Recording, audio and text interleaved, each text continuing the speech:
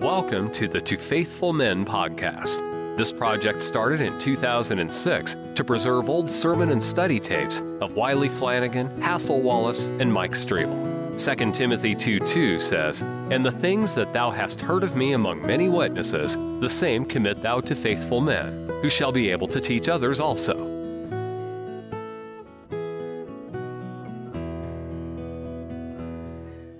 But now notice what he says. And I, John, saw the holy city, New Jerusalem, coming down from God out of heaven. So now we know that this holy city is not heaven. He comes down out of that heaven.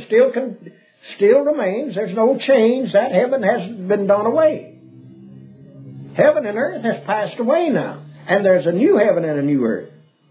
But God doesn't come down out of the new heaven. He doesn't come down out of the new earth, but He comes down from heaven, His abode, to the new earth. Look at verse 3. And I heard a great voice out of heaven saying. Now this is not the new heaven. It's not from the atmospheric heaven. This is not from the stars. It's from beyond the stars. It's from God Himself. He heard a great voice out of heaven saying, "Behold, the tabernacle of God is with men, and He will dwell with them, and they shall be His peoples." Plural. Now in the English, in the King James there you have, "and they shall be His people." Well now, in the Old Testament days, the Jewish people, the Jews were the people of God. They were His chosen as a nation, as a race. And they only, God said, they only have I chosen. But now, here, when the King James left the S off of that word people there, well then they've missed the whole mark. Here, there has been people already, we've already noticed the prophecy of it, the forecasting that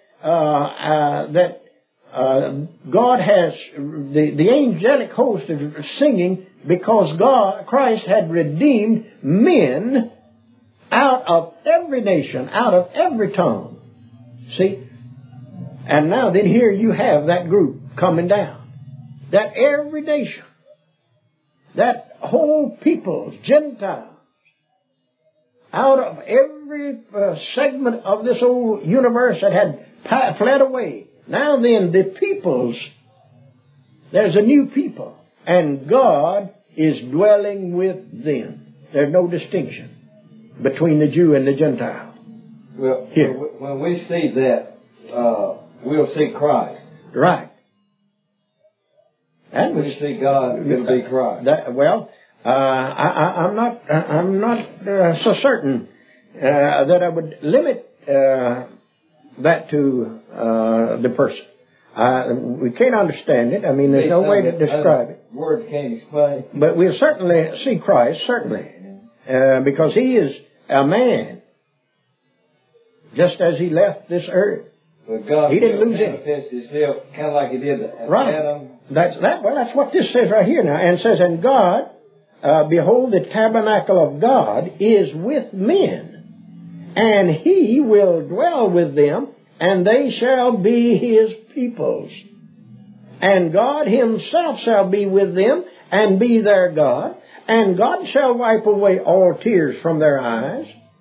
And there shall be no more death, neither sorrow, nor crying, neither shall there be any more pain, for the former things are passed away. And He that sat upon the throne," what throne? Well, the last time we had a throne mentioned was in chapter 20, verse 11. But now, that doesn't necessarily mean that that's what this throne refers to. Why? When John, the second vision that John had, when John was caught up from this earth into heaven in vision, in spirit, what did he see? He saw the throne of God. And then he couldn't describe God on that throne. See? And then Christ also was upon that throne. And then in the 5th chapter he sees Christ coming to the Father, to the throne of God. See? And he takes the book out of his hand.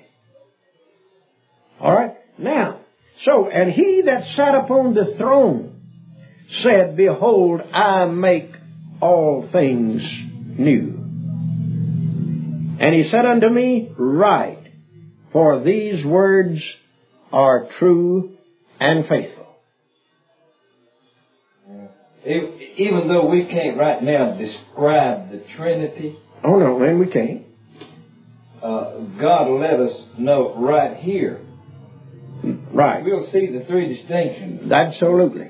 Absolutely. Know it.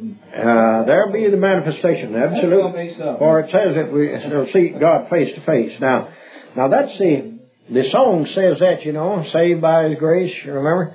And when we get through, we want to make a reference to, now this is heaven, we're talking about songs about heaven.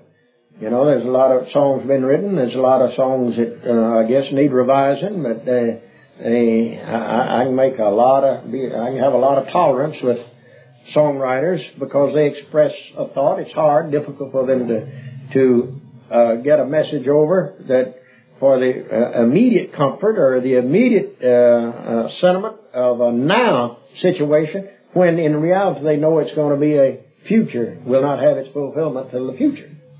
The reason I was dwelling on that one point, I've heard all my life that when I get to heaven, or when I am in heaven, well, it was already expressed, when I get to heaven, I'll see nothing but Christ. Right, yeah. Well, there's a lot of people that teach that, but that's not, they can't, well, of course they can't describe God now. You know, all you do is describe Him in His effects, how in terms of stones, precious jewels, see, and as it has been already done, see. But 3 and 4 gives you mighty good indication that you're going to see God. See, He's going to dwell. That means to abide now. See, a tent was a temporary thing. Christ just dwelt in a tent because that was a tabernacle. Well, now this is opposite from the tabernacle. But when you dwell, you abide, you remain. Just as Isaiah said, the heavens, behold, I create, I bring into being a new heavens and a new earth, which shall stand forever. In other words, which shall abide, which shall remain. In other words, he said, which shall not pass away. In contrast to the present earth and heavens that will pass away. And God is going to dwell in that earth, in that heaven. All right, here he says, and he that sat upon the throne said, Behold, I make all things new. And he said unto me, Write, for these words are true and faithful. And he said unto me, It is done. Now, that's the same sentiment expressed here. The finality of it is like it is done when Jesus said, It is finished. Whatever Jesus had in mind with reference to it is finished was finished. It didn't have to have any addition to it, and hadn't yet, see. All right, now here you have God making all things new.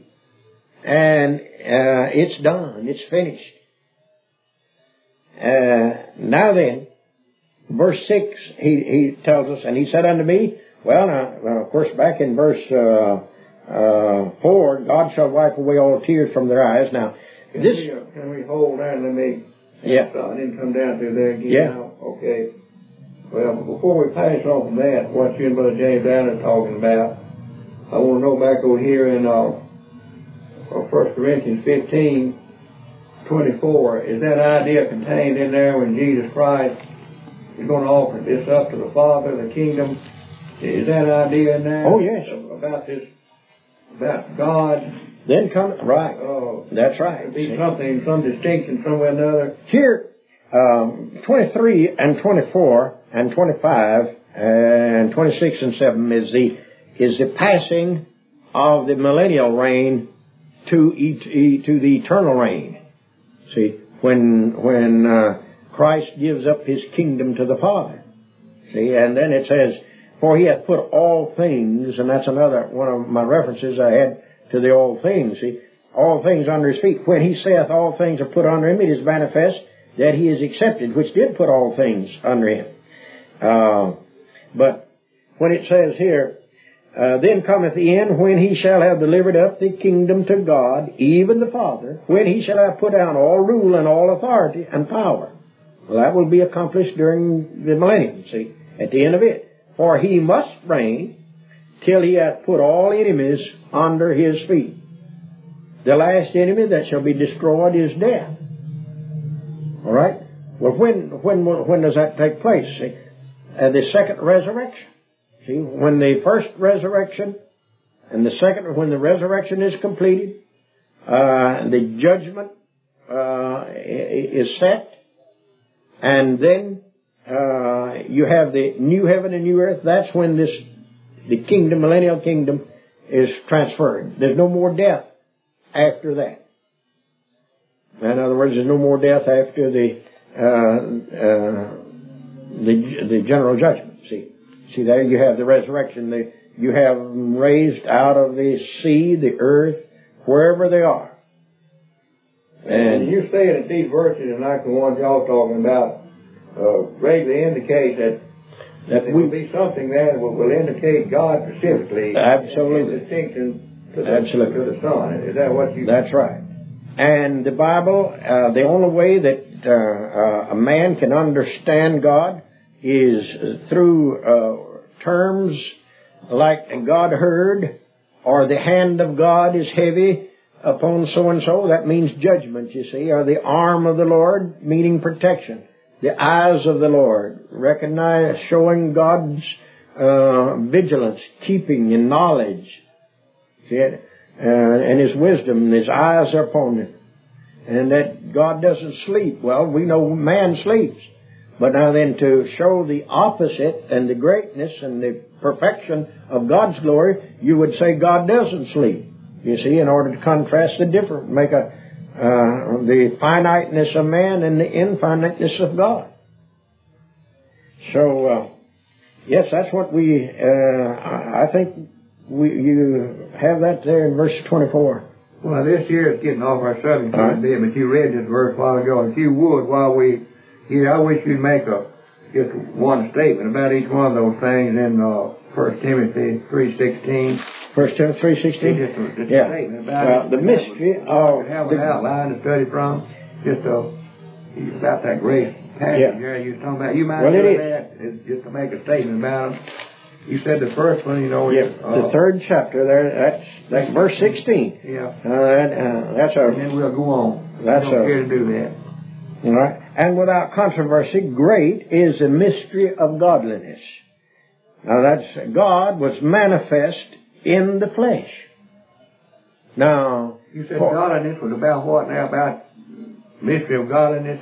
This is the whole subject. Okay. Everything in this now, to the mystery of godliness.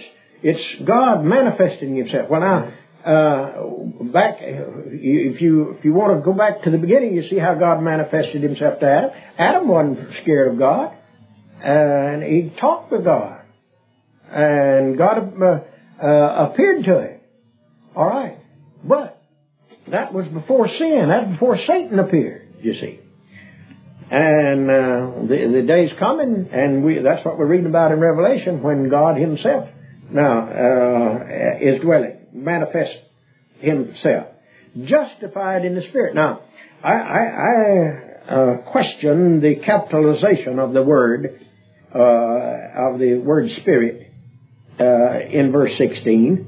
Now, if you say that read this, justified in the Spirit, and refers to the Holy Spirit, why, then it would mean that Jesus, while in the flesh, received the testimony of the Spirit.